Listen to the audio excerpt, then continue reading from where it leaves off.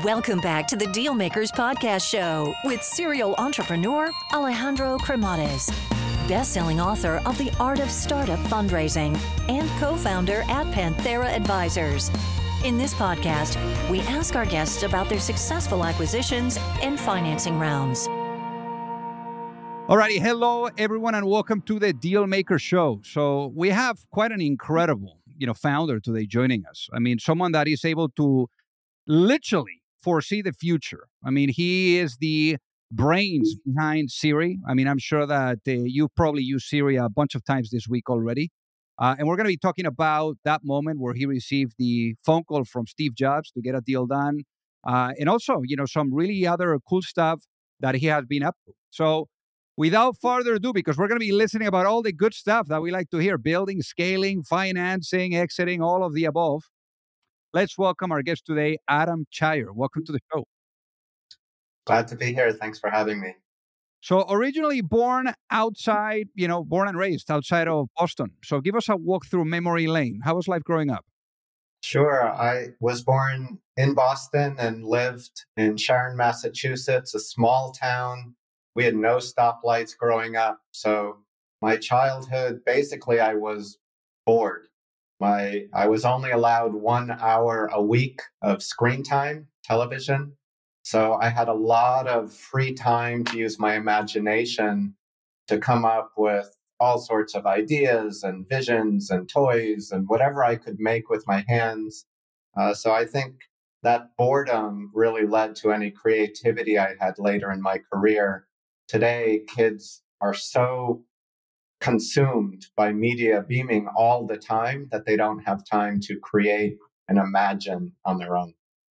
Now, thinking about imagining on your own, I mean, obviously in this case for you, you started to really imagine, or let's say to get that interest towards how the human mind works. And obviously, this was the case, especially when you went into Brandeis University. But what really triggered that interest? How did you get, so excited and passionate about how the human mind works? Yeah, that's a great question. I was graduating from high school. I knew I loved computer science. I had done some computers at my school, but I was interested in many things, math, science, reading. So when I went and chose a college, I chose a liberal arts school, not just an MIT or a very technical school. Brandeis is very well-rounded. And I said, if I'm going to major in something, to focus on something, what's the most interesting thing on this planet? And for me, it was the miracle of the human mind. Every one of us is just incredible. And I wanted to learn how we do the magic that we do. So I took classes in linguistics, psychology, sociology, neurobiology, computer science, artificial intelligence, all trying to understand the miracle of what we do without even thinking about it. So I ended up with a Bachelor of Arts in computer science, a pretty rare combination in the tech field. So obviously after getting the degree, you had to enter the workforce. Like the good life of university doesn't last for as long as we would like. But in your case, you ended up going to France. How would you say that perhaps having that global perspective now, shaped who you are today? Because you were there for 4 years. Yeah, thank you. Great question. So I'm going to share, in answering that question, share my greatest secret. This is the secret that has brought me everything, I think, in terms of success in life. And so there are times when you come to a chapter change moment. For me, I was graduating school. I'm like, what's next? But there are other moments in your life where this happens. Maybe you get married. Maybe you're not happy at your job anymore. I believe that life is short and it's a gift, and it's our job to make the most of it. So how do you do that? What I do is when I'm coming to that chapter change moment, I focus on the core emotion and really shut out all what society is saying you should do, what your parents or friends are saying. What am I feeling at that moment? And then I turn it into words, which I call a verbally stated goal. And once I've distilled that truth, that core truth into words, I tell everyone I meet. And by telling them this is what I'm going to do, even if I have no idea how I'm going to achieve it, it commits me to it. And then people start to help. So my very first verbally stated goal was, I had different job offers. What do I choose? My grandfather was so worldly. He walked down the street. He spoke 7 languages. He was learning an 8th language in his 90s. He could talk to anyone. And I wanted a bit of him in me. I had just grown up on the East Coast. I loved my life, but I'm like, I need a foreign perspective. And that became my first verbally stated goal. I managed to find a way by committing myself to it and getting people to help me. I went to work for the largest European computer company. It was a French company called Bull. They were working on expert systems. This was the 80s. But isolating what was really important to me at that time, what was the truth of what I needed. I wanted to go and see the world and travel and learn a language and be able to look back my previous existence from a different perspective to really see how much I valued it. And one thing about perspective here too is, one of the patterns, that at least I see in your career is the way that you're able to envision things and to visualize things, to see how the future is going to unfold. I mean, for you, it was literally 1992. I mean, right now everyone is talking about AI. There's AI, implemented on everything. Everyone talking about ChatGPT, all of this stuff. But back in 1992, nobody knew what the hell AI was. I mean, how do you come to the idea of, hey, I think I have to put now my professional, 9 to 5, perhaps aside, and it's my time to really do a master's in AI? Yeah, thank you. So 1992, I left France. I loved my time in France. I learned a lot, but I really wanted to learn again, go back to school, maybe see the West Coast. I'd never been to California before, really. So I went to UCLA. I did a master's in artificial intelligence. We were doing neural networks and machine learning and natural language processing, but in a research context. And for me, it was a chance to grow, to learn, and continue my journey and exploration of how does the mind work? What can we do to simulate the amazing capabilities of what humans do every day? And I loved it. It was a fantastic opportunity. And it sounds like right after that, it was one of your pivotal moments, in your career, and that was joining SRI and being involved with the first version of Siri. So tell us about this experience. Yeah, thank you. So again, there was a chapter change. I got my master's degree, and the question that was burning for me at the time is, where could I stay for 10 years and not get bored? I thought I needed a career where I would, my dad worked for one company his whole life. I loved my time in France, but I got bored. So SRI was the answer to that question. This was a research university or a research institute where everything interesting in computer science was happening. They had an artificial intelligence group where robots are roaming the halls. They had virtual reality, speech recognition. The most exciting technologies were there, and you could really create and imagine and play. And for me, it was incredible.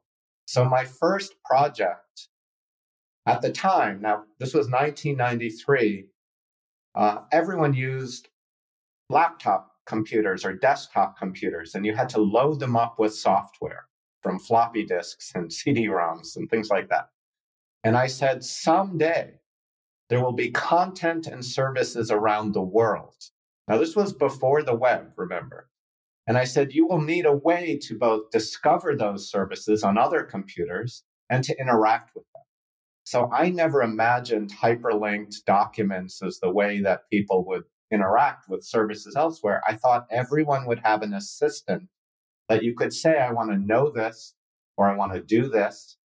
And the assistant would understand what you did, break it into subtasks, route it to the right places around the world, recover the results, present them to you, learn, and help you get the job done. So really, my first conception of Siri, which I built as a prototype, was really my imagination of what the web would be. And then the next year, the web browser came out and the rest was history. But I carried along that vision saying, I still think it's a good idea. I still think it's a wonderful um, experience. And as we'll see later in the story, I turned it into a company. I mean, you definitely did. I mean, there were obviously you left SRI for just a tiny bit of time there. You took maybe close to 4 years, in between, where you ended up landing back into SRI, and you were taking VP of engineering jobs. I guess during those 4 years, when it comes to building products, what were the three biggest things that you really learned about building successful products? I learned so much because even though I had been a software developer in France and a researcher at SRI, I really didn't know that much about how the commercial software development process worked. And at the end of 99, remember, there was the e-commerce boom, business to business e-commerce was taking off. I joined one of the top IPOs of 99, top 5 IPOs called VerticalNet. It was rocketing to the top. I was VP engineering. And so all of a sudden I went from being a researcher sitting in my lab and playing with Siri and other things like that, to now having to deliver $200 million of software deliverables, managing teams, trying to really understand the space of value chain and supply chain processes, all the tools that work with them. So if I were to say three lessons, one is how to really manage large distributed teams. So I had a team in Israel, a team in Texas, multiple teams in the US. So really just kind of the engineering management process, trying to build a culture in this distributed world was a challenge. I would say learning the space for me, it was a huge piece, a very open and inventive time as people were trying to understand how the internet would change manufacturing and supply chain completely. So we came up with some amazing technology and ideas. So really a lot of technology learning and discovery. And I guess I would say kind of life in a recent public company. So I do say that there's a few ways to really make money in the Valley. One is you can be a founder of a startup that has a successful exit. And I'm sure you've had many such founders. And really the rules are slightly different if you're a founder versus if you're an employee number one. It's better to be a founder if you can. So you can exit and get some real money. The other is if you can acquire an important role at a pre-IPO company. And when it goes IPO and now becomes liquid, you can actually, transact a fair amount of money. But newly formed, first newly public companies, it's a huge transition for them. They now have analysts looking at every little detail. Every 3 months, you need to have new results. And so just kind of watching and learning how that works was an eye-opener for me. So after 4 years of being out of SRI, what got you back? When I was in the research world, I had this kind of puffed up view that, we're doing cutting edge, next generation, state of the art. Commercial world just does commercial off the shelf. Like I had this view. But when I went to the commercial world, I realized there were all sorts of really smart people working on hard problems. And you don't get to choose which corners you cut. The customers are going to tell you what problems you really need to solve. So I kind of flipped. I'm like, research is just playing with toys. And I had this dilemma, and my verbally stated goal at that time, the question I wanted to answer when I left the commercial world to go back to SRI was really, how do breakthroughs happen? And in the commercial world, especially in public companies, you're racing so quickly on incremental that a year or 2 years seems impossible to imagine, right? You're just driving so fast and incrementally. In the research world, you're thinking about big problems, but you don't have the customer value. And so I was trying to understand, how do I feel about research? And so I went back to SRI. I led the largest research project in government-funded history. There were more than 400 people from 28 universities, so the top of the top in AI, Stanford, MIT, Carnegie Mellon, Berkeley, everyone, right? And we all reported into me as sort of VP engineering for this project. And I said, at the end of this project, a 5-year, hundreds of millions of dollars project, I will have an opinion of what do I think about research. Are they really solving hard problems, or are they just going around to conferences in Maui and publishing papers? And it's all a ruse. It's kind of all a game. So that's what I wanted to learn, is what it's more about a value system of myself. What do I value in this world? Hey guys, so pardon the interruption here. So I got to tell you that, for those of you that are either looking to raise money or you're looking to get your company acquired, you don't have to be alone. There's a lot of psychology that needs to be blended with strategy, with methodology, with process. And it's very hard. And already doing your business alone is super, super difficult. So I remember, back then when I was an entrepreneur, I kept really experiencing the challenge of either knowing or finding the right type of access to the right type of investors, or really understanding what was the right type of guidance, that would carry me through the process, whether it was with seeking money or with going through the acquisition. So that gap that I found being an entrepreneur is ultimately what pushed me later on when I met my co-founder at Pantera, Mike Severson, to really put together an advisory firm where we are guiding entrepreneurs and founding teams through the capital raising efforts, whether you are at a seed stage or at a Series A stage, or if you are going through the process of an acquisition and you are in small to mid cap type of cycle. So again, we would help you from guiding you and supporting you from A to C all the way to the end as an extension of your team. And there's no reason for you to do this alone. So with that being said, if you would like to find out more, feel free to send me an email at alejandro@panteraadvisors.com, and we would love to take a look at helping you out. So walk us through what happened then towards doing this spin out of what ended up becoming Siri. Yeah, thank you. So 2003, I joined SRI and I was doing this big project, but there was an important event that happened in 2004. So 2004 for me was the 10th anniversary of the web, the first time I saw a web browser. Remember, I started my Siri ideas in 93. In 94, Mosaic appeared. So 2004, I said, it's been 10 years. The web has evolved, but there's more to go. And I got up and made a public presentation called 10 Predictions for the Next 10 Years of the Web. And I sat and I really thought about these problems. I'm not going to go through all of these predictions now. I'll just pick a few. But on the web, and maybe I can share a link, in 2013, I stood on stage and said, some people just tell you the good ones that they did. I'm going to show you the presentation I did 10 years ago and score myself on how I did. Some were good, some were bad.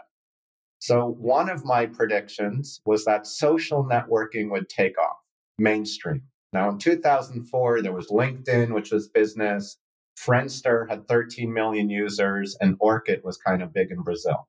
But that was it. It was not clear social networking was going to take off. But a few years later, there was a trigger moment. So I always talk about trends and triggers. MySpace became the #1 most popular website in the US, a social network for music. And I said, oh, here it comes. Social networking is going to go. So I started with Ben Rattray, a small company called change.org, the first social network for social change. Today it has, 17 years later, something, it has more than 500 million members. So make a prediction. I think social networking will go mainstream see the trigger moment, MySpace. Well, what does that mean? And start a company, right? A second prediction that I made is that everything is going to move to the cloud. We didn't call it the cloud in 2004, but I realized there used to be data in little laptops and desktop computers, things like email and files and all of this media, rather than getting Netflix sending you a DVD in the mail. Everything would move to the cloud, and now we're going to have a lot of compute power and a lot of data in one place. So I made a prediction that machine learning was going to take off, because I believe machine learning at scale could really be important, but we never had that scale before.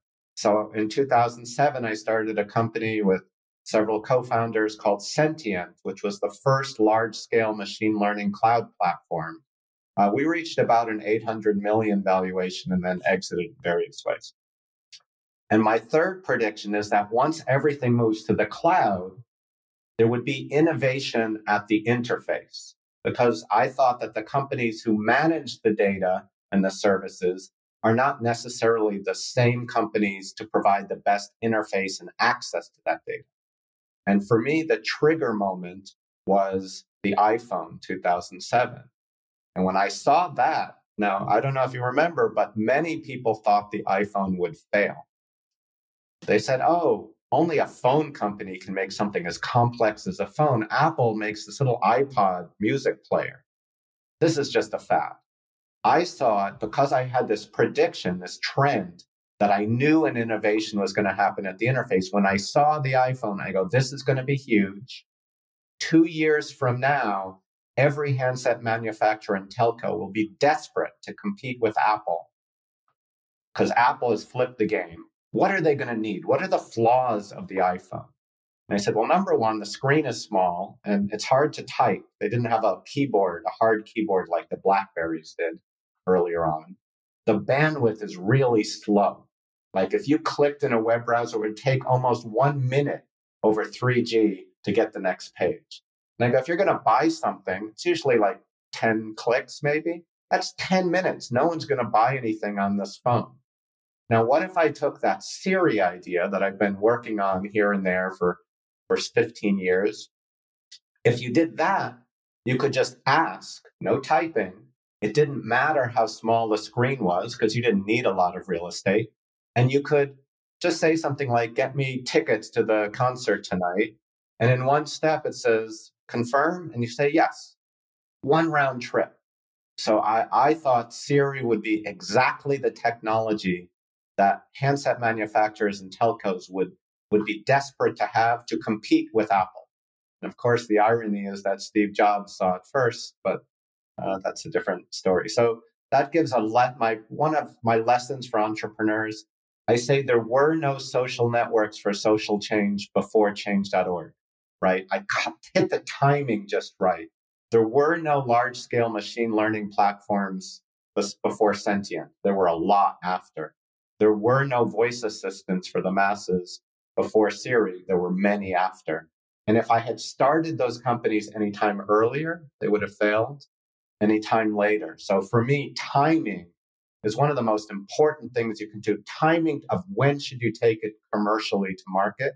And I use this process of trends and triggers, predict the future, and then look for the confirming moment when you're like, okay, here it comes. My prediction is right, and I know what this event means and what the world will be like in 2 years. Time to start a company to build for that moment. Wow.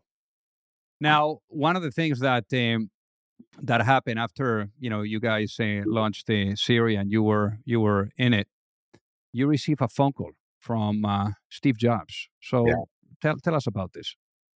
Yeah, that was crazy. A magic moment. So we were a small startup, about 22 people. We had worked for 2 years and we launched a free app in the App Store called Siri.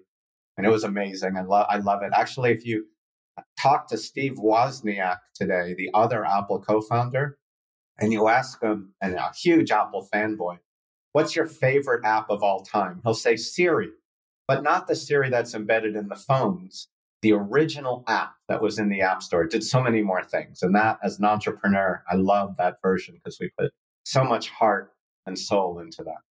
So we launch. The reviews are great. People are tweeting. And one day, our CEO on his iPhone gets a call, and he can see the caller ID. It says Apple Cupertino.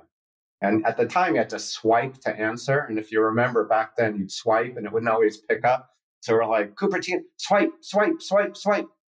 Not answering. 7 swipes. Finally, it picks up. We hear a voice on speaker. Hey, it's Steve. What you doing? Want to come over to my house tomorrow? And we're like, Steve Jobs is calling us? How'd you get this number? And one thing many people don't know, one of the meanings of Siri is secret in Swahili. And I always start my companies as like a stealth company. And we had the ninja logo and the slogan, stay low, move fast. And like we really played it up for the culture. But we had no website, no sign on our door. And yet Steve Jobs is calling us unannounced. Says, come over to my house. We went the next day. We talked for maybe 3 hours about technology, artificial intelligence, where the future was going. He said he wanted to buy our company. And we said, thank you. Not interested. Goodbye. And we left. And we had just raised a B round. We had signed a deal that we were going to launch with one of those major telcos. And we were excited about the future. But if you know Steve, you know he was a persistent man. And he called us 30 days in a row. And at the end, he convinced us we could change the world more with Apple than without. And so, a little bit of negotiation, and we ended up selling our company to Apple. And how was it like, negotiating with someone like Steve Jobs? Yeah, let me give you this quick story on what I think defines Steve. First of all, when I met him that first day, you could tell there was a fire to succeed in him. And I was going, man, he's a billionaire. He's already reinvented so many fields, computers with the Mac and Pixar, reinvented movies and the App Store and the iMobile. You'd think he would be a little bit chill. There's nothing chill about Steve Jobs. And he wanted to win, and he wanted to get it right as opposed to being right. And this is really important for CEOs and leaders on your podcast.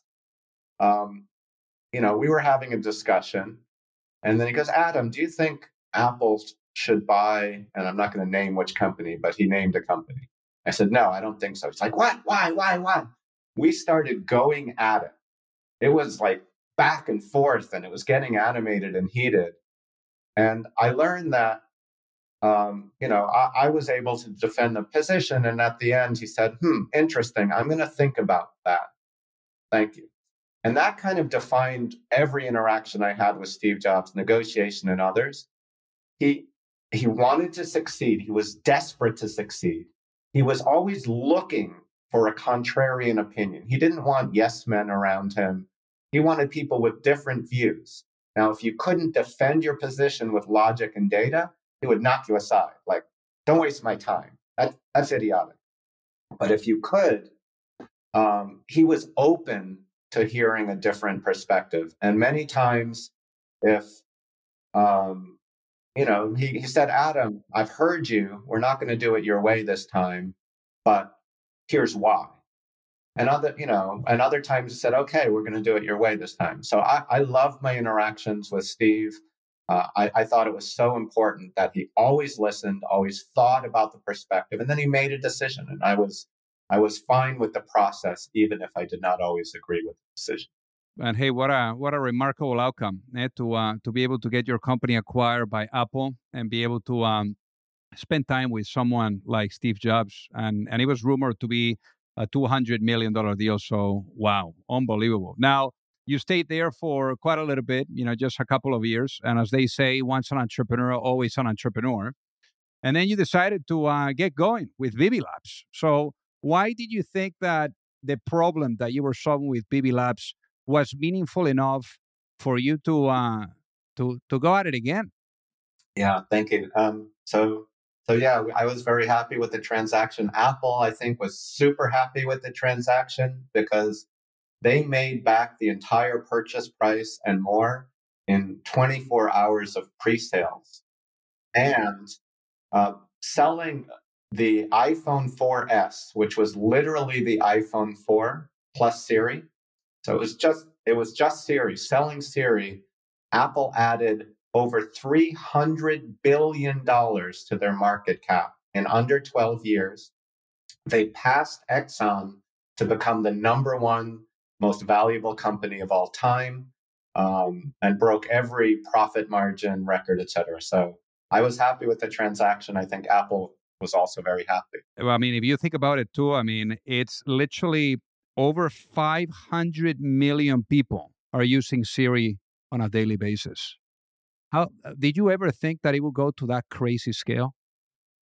Of course I did. I'm an entrepreneur. So I always say everything I aim for, I try to impact 1 billion people. And that's my defining goal. And if I can't see it impacting 1 billion people, it's maybe not worth doing. So Siri has been on 2.5 billion devices.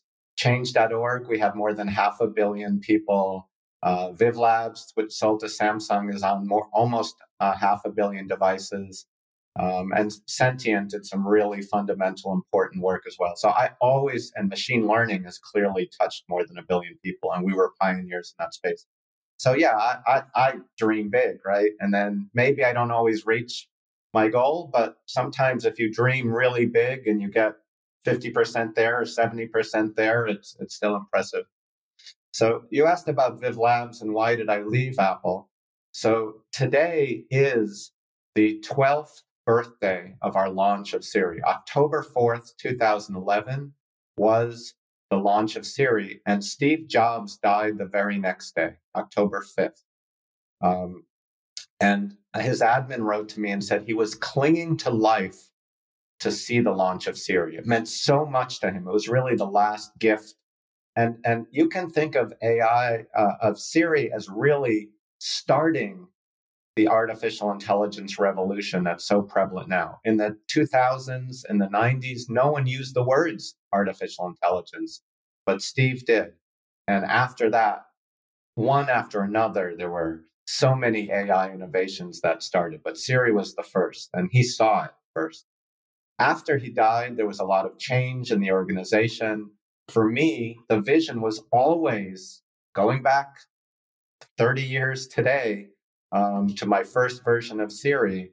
It was about opening it to the ecosystem. I imagined that just like the iPhone came out with 10 great apps and then the App Store emerged, Siri would come out with 15 great functions built by Apple, but then it had to open it up.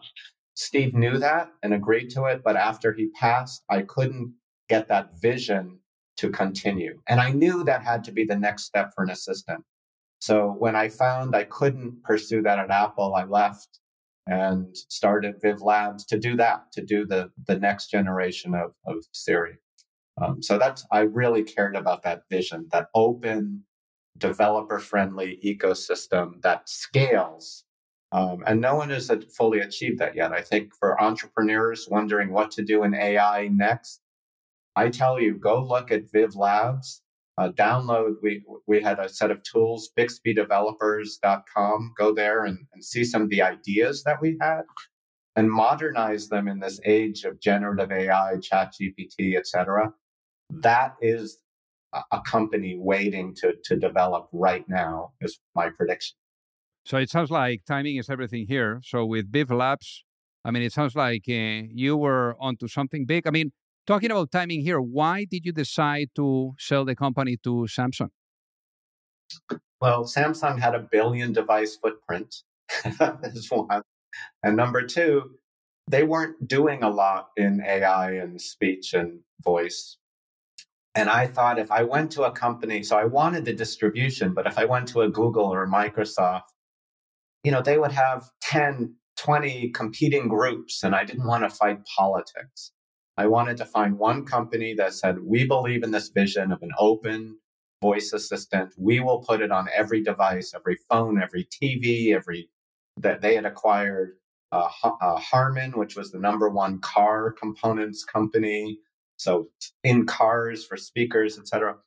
I thought we could get massive distribution quickly, and that would be the seed to launch this vision. And I got commitment that they would open up our technology, not just on Samsung devices, but to any device. I really wanted this assistant to be the next web.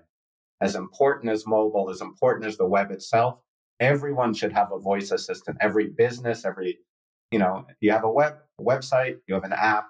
Of course, you'll need a voice interface because there are 1 billion hours spent commuting in cars. There are many moments when you can't use a phone or you can't use your hands or your eyes. You just need to use voice. So I thought there could be a huge business for Samsung. And that transaction rumored to be around 215 plus. So unbelievable. Again, another exit. Now, for you, Adam, obviously you are, into some secret stuff, right now and also advising other companies. What's next? What can people expect to perhaps be the next chapter for Adam? You'll see, but I'll give a few hints. As I mentioned, I always start my projects in stealth mode. Siri means secret in Swahili. The world is about to be faced with global complex issues, right? We've got climate change, hunger, poverty, war, pollution, water issues. There are huge issues. AI alone is not going to solve these problems. We have to solve these problems. And today the world is divisive. We can't even agree in this country whether the last elections were fair or not. We need to find ways to come together and to work together to solve the problems, or we will not survive as a species. I mean, I believe, and it's not just one problem, cancer, we need to get better at problem solving, is my belief. And the way to do that, we need better tools that bring us together and not divide us. Of course, AI needs to play a role in this world, but only as a way to augment our own intellect. We need to improve the collective intellect of the planet, of our country, of our businesses, of our families. We need to come together to get smarter, and hopefully we can make progress. And so I'm going to try to do something in that area because someone needs to try, and we all need to try. So hopefully I or one of your entrepreneurs out there can help us get through this next important phase. Amazing. Well, Adam, for the people that are listening that would love to reach out and say hi, what is the best way for them to do so? Sure. I have a website, adam.cheyer.com. You can find me there, contact info. You can connect with me on LinkedIn. I do a little bit on X or Twitter, but I don't post very much. I'm too busy working. But yeah. I love it. Well, hey, Adam, it has been an honor to have you with us. Thank you so much for being on the Dealmaker Show today. Okay. Thank you, Alejandro. If you like the show, make sure that you hit that subscribe button. If you could leave a review as well, that would be fantastic. And if you got any value, either from this episode or from the show itself, share it with a friend. Perhaps they also appreciate it. So also remember that if you need any help, whether it is with your fundraising efforts or with selling your business, you can reach me at alejandro@pantheraadvisors.com. You've reached the end of another episode of the Dealmakers Podcast. For free resources and materials, head over to alejandrocremades.com. Thank you for listening, and see you at the next episode.